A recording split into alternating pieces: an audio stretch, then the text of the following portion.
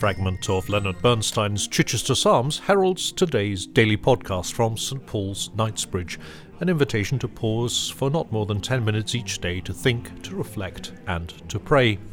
Today, and for the coming few days, Luigi Gioia explores how we might pray with the Psalms in time of COVID. There is a sentence in the book of Psalms which invariably comes to my mind whenever I feel hurt and gives voice to my trust in the Lord.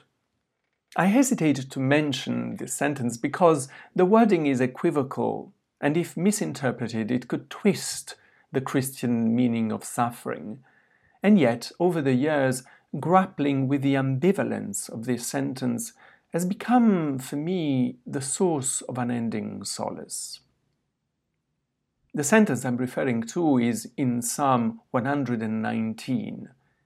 It was good for me to be afflicted so that I might learn your decrees.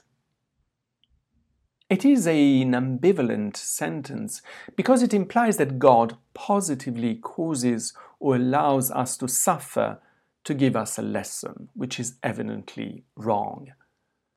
Other sentences here and there in Scripture seem to vouch this interpretation, as these words from the book of Proverbs quoted in the letter to the Hebrews: "The Lord disciplines those he loves and punishes everyone he accepts as a son or a daughter."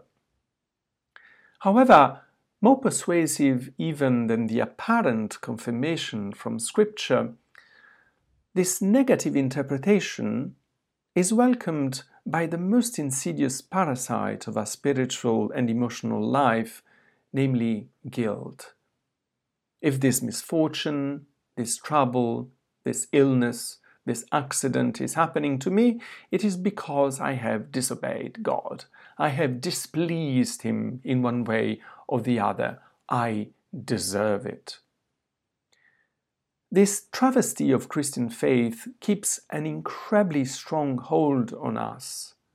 And the reason is that it is the core of the pagan sense of sacred which has plagued mankind ever since the first religious feeling dawned in the conscience of our earliest ancestors.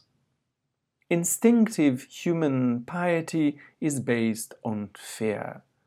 Confronted with an environment that they could only partially understand, our ancestors ascribed everything they could not explain to invisible agents, gods, demons, spirits, whose identity and motives were unfathomable. Nothing is more tempting than attributing calamities or misfortunes to supernatural agents we might have inadvertently displeased and which have to be appeased in one way or another. We might think that we have overcome these primitive instincts today, especially as we are more or less persuaded that everything can be explained scientifically, and that if something still seems incomprehensible, we will get there one day. And yet, these instincts are still very much alive and have changed their focus only marginally. Whether or not we believe that there is an explanation for a pandemic, a tsunami, an earthquake, a terror attack, or more mundanely an illness, a flood of anxiety, a heartbreak, and so on, whenever any of these adversities hits us, we cannot evade a nagging question from bothering us. Why me? Or what have I done to deserve it? We might not acknowledge it, but this sentence betrays our core belief in the existence of some agent or principle at work in nature and history which inflicts retaliatory and corrective misery on us. Belief in the God of Jesus Christ does not automatically shield us from these instincts, and this can condition our interpretation of this sentence in the book of Psalms: "It was good for me to be afflicted, so that I might learn your decrees."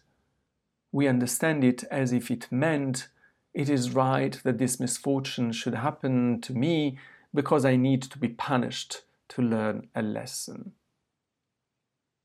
This is not how we should understand this sentence.